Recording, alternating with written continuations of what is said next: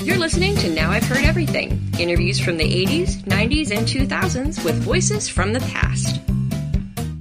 Book of the Month Club books we tend to hope they will have a slightly longer shelf life than things that are occurring, instant books about how to defeat Saddam Hussein. We try to keep to the books which people are going to want for a long time, which they'll collect and keep on their shelves. Former Book of the Month Club Editor-in-Chief Brigitte Weeks. Today on Now I've Heard Everything, I'm Bill Thompson.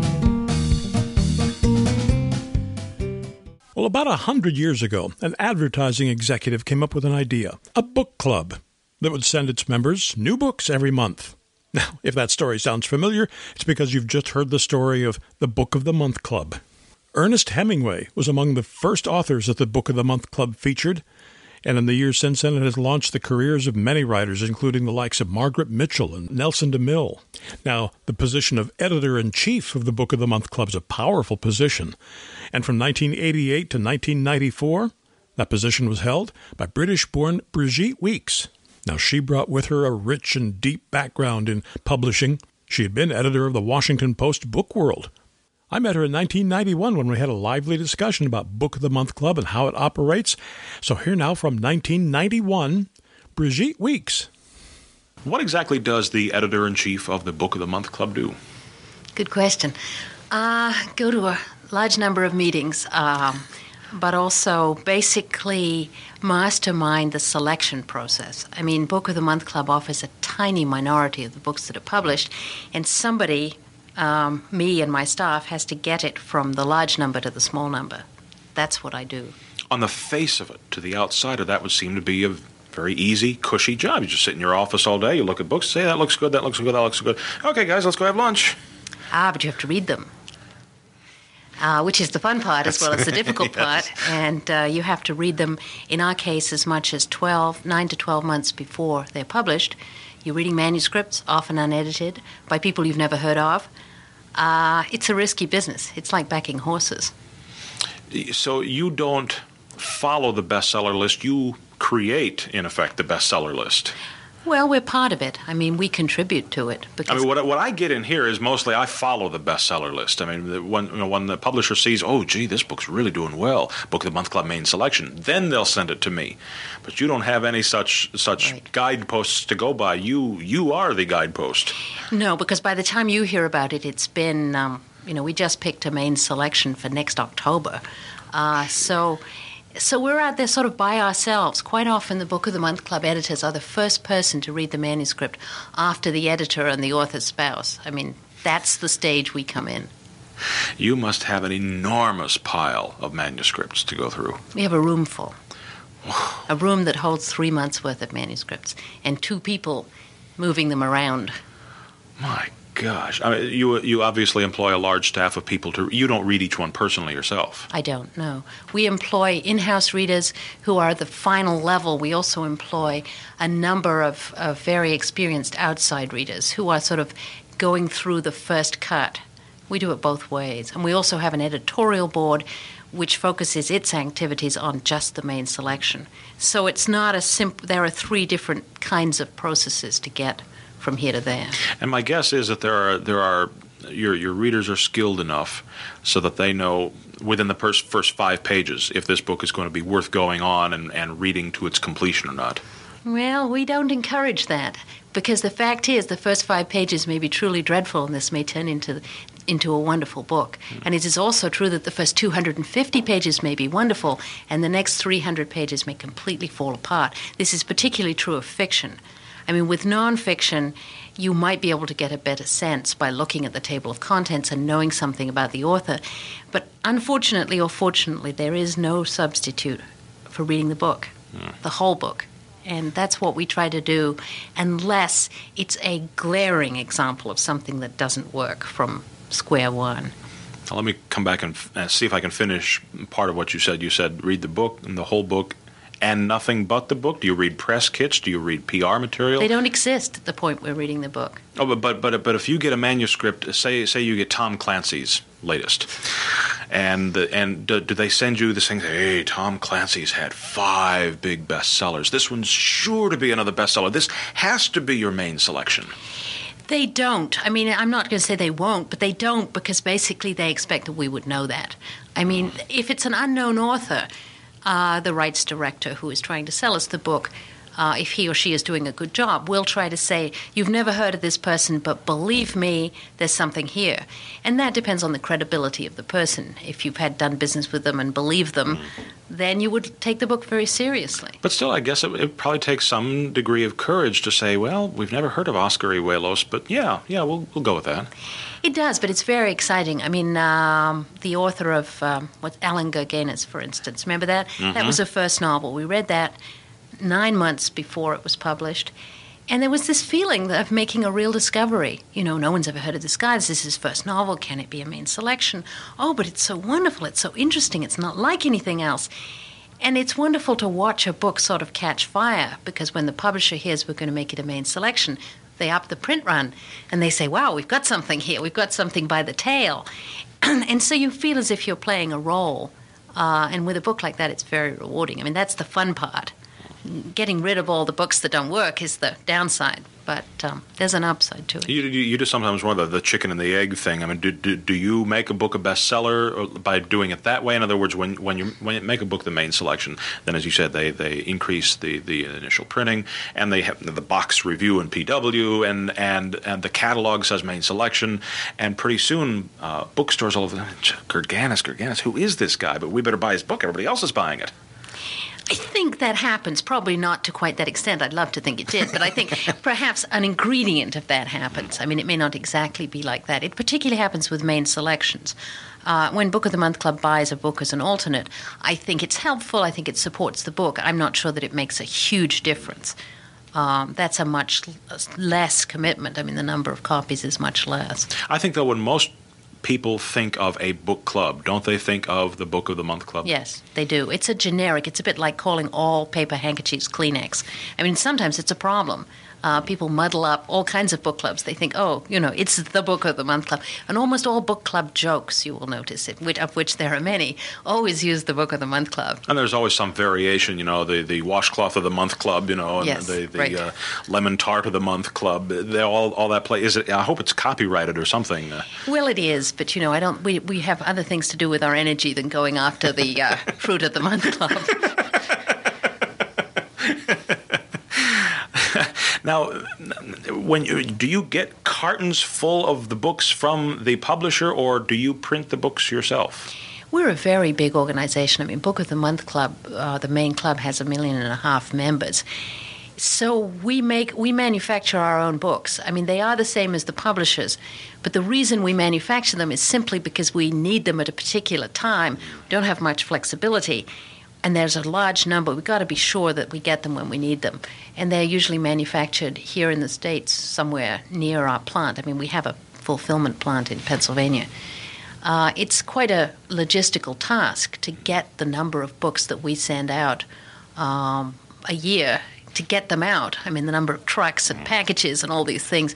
So we do handle that all ourselves to make sure that we're reliable. Well, I guess there's also some degree of quality control then, too. I mean, you can make sure that if I've got a Book of the Month Club book from 10 years ago, that it's going to hold up well over the, you know, some books from some publishers, which remain nameless, probably are not going to be in existence in 10 years. They're so flimsily made. Well, that's true. And also the fact is, if we have a book that's suddenly a runaway bestseller, because we use the same people that we've been doing business with for years, we have a certain amount of clout. We can say, look, we've got all these people. They're desperate for this book. Can you make it quickly? And that helps us, too. It gives us some flexibility. Whereas publishers tend to be competing against each other for space in the printing houses. After this short break, Brigitte Weeks explains why big-name authors don't necessarily have an edge.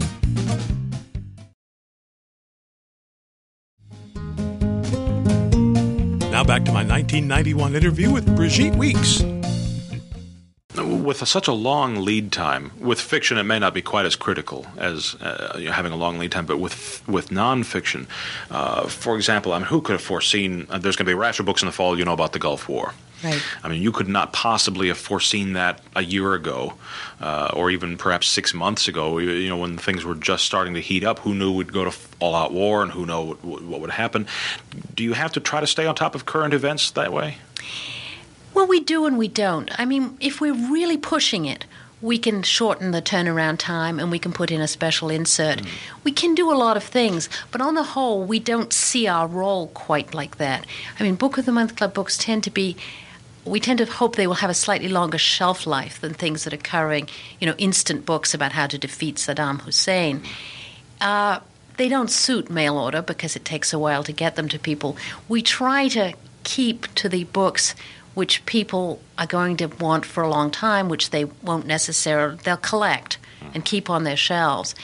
And obviously we want to be on top of the news, but sometimes it's simply not possible. There are books we have to look in the eye and say, it's too bad, we can't do this. Does that rule out a lot of the political kiss and tells, the guess what I did for a living in the White House? Well, I'm not sure that that's what rules them out. For instance, we are in fact offering a biography of Ronald Reagan this summer. But in order to get to this biography of Ronald Reagan, we must have read 10 or 15 kiss and tell memoirs, which regardless of the timing, we didn't want. We just didn't feel that they were the full picture, and we felt they were hastily put together. I mean, we played the high road. We waited until we got a book that we thought did it all. And, if it's this long after the presidency, so be it. Does a name help sell a book when it crosses your desk? Does The Story of My Life by Richard Nixon? It attracts my attention. It doesn't necessarily mean we'll take it. I mean, obviously it says The Story of My Life by Richard Nixon. I would pick it up. I would make sure it was read by somebody who knew something about the subject. It wouldn't necessarily affect what happened at the end. It depends. I mean, we have sold books by famous people that are perhaps not of the literary standards that we would like because we think our members will be genuinely interested in that person. It's kind of a different, depends how you judge it. We didn't find Vanna Speaks in Book of the Month Club, I tell you. No, you did not find Vanna Speaks. However hard you looked. Oh, but she looks so pretty in those Nor pictures. Did you find Kitty Kelly's book on Nancy Reagan in Book of the Month Club. There are, we pick and choose. Do you have, how do I want to word this? Because you've already addressed the amount of influence that you may or may not have, but do you, as the editor-in-chief, do you have some degree of determination during your tenure as to what America's literary tastes are? In other words, can you, by offering us a certain range of books, you are saying, well, here's what the people here at the Book of the Month Club think are the best books that are available right now, and in that way help shape the direction that literature goes? To some extent. I mean, we're engaged in a two-part process. We are following, because what we want to do is to give the people who've chosen the Book of the Month Club books to read that they have a good chance of enjoying and liking. At the same time, we wouldn't be useful to them unless we were pushing a little, stretching. We do like to take risks, and sometimes, obviously, they don't work. But you don't want to be too conservative, because otherwise you're a boring book club. You do want people to open the news and say, oh, my gosh, what's this? I never expected to find whatever it happens to be. You want to keep an element of surprise and an element which caters to people who are more adventurous, because you never know in which direction the adventure will lead. Today's adventure may be tomorrow's main selection. So if you're too conservative, I truly believe you end up with a boring book club. And if you end up with a boring book club, you don't have any members, and so it's obviously doesn't work. You undoubtedly want to get in people's minds who are Book of the Month Club members that they, when they see the main selection, they may say, gee, who is this person? I've never heard of this, but if they're sending it to me, it must be good. Because the publishers that I deal with, I don't even have to look and see what the book is. If I see a mailing label, I know from a particular house, I know this is going to be a good book, no matter who it is, no matter what it is they're sending. Well, that's the whole point of your franchise, your reputation. I mean, the reason we wouldn't take a bad book that we could earn a lot of money on is not that we have any objection to earning a lot of money. We would love to. But if it was going to really disappoint our members, it would be a very bad investment, because after all, they can get books in a lot of other places, libraries, chains, they can borrow them, they can get them anywhere. They don't have to get them from us. We want them to get them from us because they believe, to a certain extent, if there are 14 books published on Ronald Reagan, that if we give them one, that it will be arguably of high quality. I mean, you do have to preserve that kind of trust, because otherwise there's not much point in what you're doing. Also, in terms of books that no one's ever heard of, obviously, we do have the news. And when something is a main selection or an alternate, we talk about it in the news. And it's up to us to put enough information there to make people understand what it is we think is worthwhile about the book. Then it's up to them if they believe us or not, or if they're interested. But we give them the information they need to make the choice.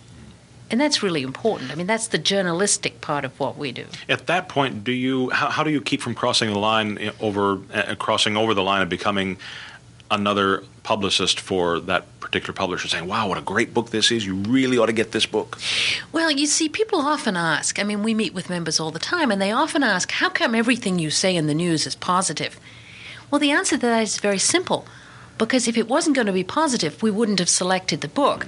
If you select 400 books out of the 5,000 we look at, you've got something nice to say about those books. It doesn't prevent us saying sometimes, when a book can be taken in different ways, we can say, don't look for, serious numerical analysis here. This book is an entry-level book. This book is a history of Western art, but it's general. This is not for the specialist in Michelangelo.